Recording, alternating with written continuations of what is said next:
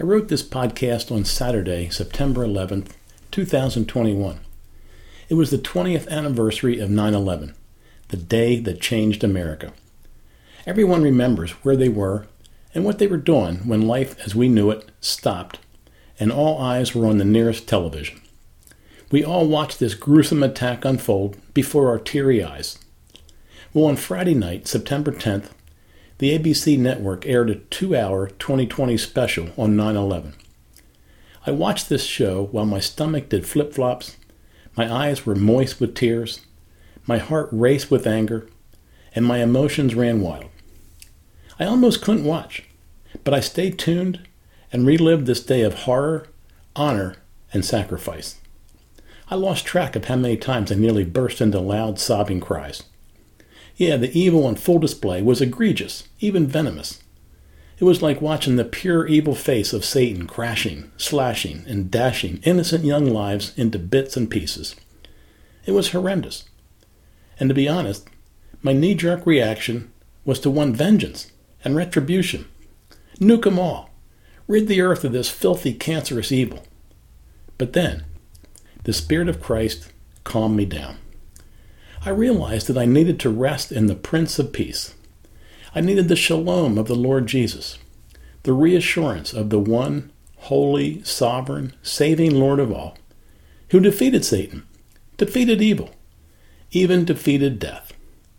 I saw clearly that hatred, vengeance, retaliation, and retribution would only escalate and continue the downward spiral of death and destruction in this broken and battered world. I remembered that the Lord Jesus won the ultimate battle. The Lord Jesus is the victorious one. He gave himself up to the Father to not only pay our debts and make us righteous, but also to forever crush the evil one. He defeated evil and darkness on the cross. Now the bad news is that until Christ's return, we'll still see horrendous evil. But it is not the last word. It is not our ultimate fate. No.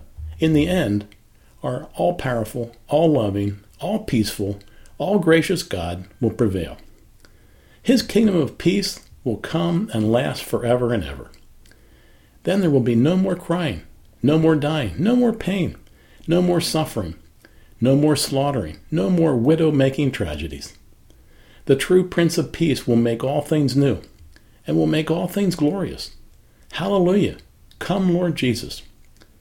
Then, as I was reveling in this coming kingdom of peace, 2020 aired Signs of Hope. I heard widows of this attack give glimpses of peace and shalom. I heard them take a stand to be beacons of light, shining a light toward the coming peaceable age when one said, "You give hatred, I return love. You give hatred, I return love." Friends, that melted me down. Did you hear that? You give hatred, I return love. What does that do to you?